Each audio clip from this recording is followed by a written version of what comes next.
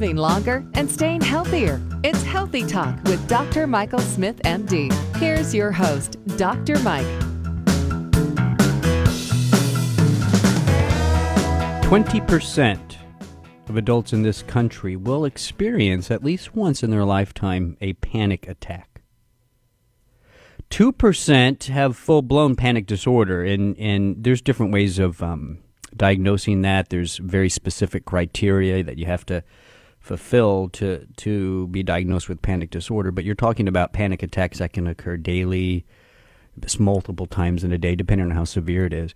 The standard treatment of panic disorder or panic attacks is going to be usually a combination of drugs plus some form of psychotherapy. In most cases, cognitive behavioral therapy is a big one as well, known as CBT. Cognitive behavioral therapy, or CBT, has been shown to be very successful in treating panic attacks and panic disorder.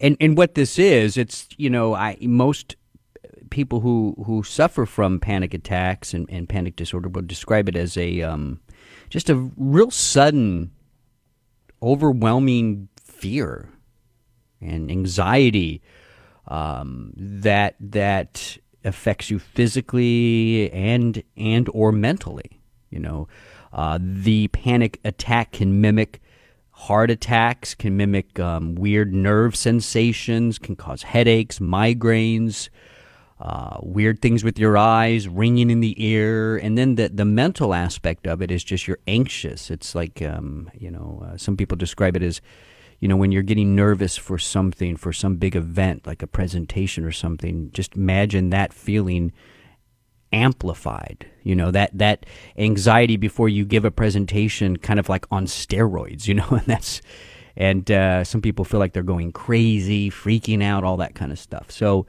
I wanted to talk about, and the reason I'm doing this is I have a friend who suffers from panic disorder, and now her the way it manifests in her is a little different. That she has regular panic attacks. I mean, she has the physical, the mental, everything I just described. She would agree with. Now, for her though, it comes and goes. She may have, a period of months, even years, of not having one single panic attack, and then for some reason, there's some sort of trigger. They haven't been able to figure it out in her, but there's some sort of trigger. Something happens. Some thought. Something happens, and then maybe for a couple of weeks, even as long as a month, she'll have ongoing panic attacks, and then they go away. It's kind of weird and interesting. And I was talking to her about how she manages that, considering that she only gets them on occasion. Does she take drugs all the time? Is she in therapy all the time? And her answer was no. She actually manages her panic attacks when they do come without drugs or even without supplements. And so I had a nice discussion with her about how she does that. And here's what she said. So this is managing panic attacks without drugs or supplements. The first thing that she tries to do is she recognizes that it's coming on. Now, she has an issue with knowing what her triggers are. Now, some people are very clear, and they know exactly what their trigger is. A situation, a thought, a person even, a certain event, a certain environment, whatever it is. Most people know their triggers. Now, she doesn't, but she knows the minute it starts to come on. And here's what she tries to do first. She tries to stop the trigger. She tries to stop that initial anxious, fearful thought. And here's what she does. She takes that thought. Now, this is important. She told me, and this is now supported by most psychotherapist, she told me that she doesn't try to fight the anxiety. That makes it worse. She doesn't try to ignore it completely. She has learned to accept it. And she knows the truth is that it's going to pass. So she accepts the panic. She just lets it happen. But she does try to do something initially to really bring it down quickly, so it only lasts for maybe a minute or two, not for 10 minutes.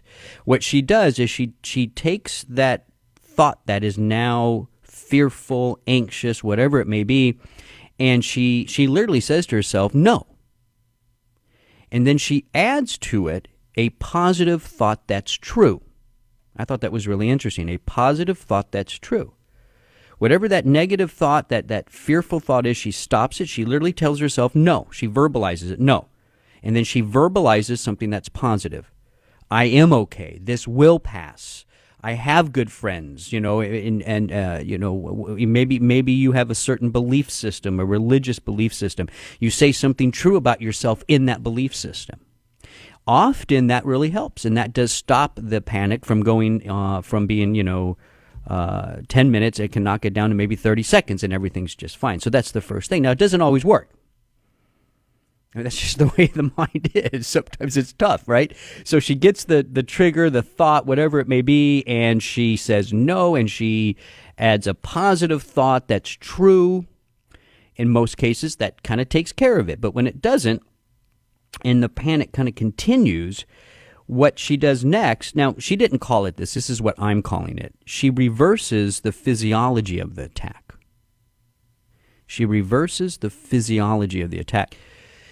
There is, with a panic attack, there is this surge of energy, cortisol, epinephrine, norepinephrine. These are your fight or flight compounds, messengers in the body that prepare you to get going and fight and get away. So she does things, in my opinion, that are reversing that. The first thing she does is she starts to breathe in her nose, out her mouth. And she follows what is known as the yoga breathing. Now, I don't practice yoga, but she tells me this is what they do in yoga. It's a 4-7-8. You breathe in your nose for 4 seconds.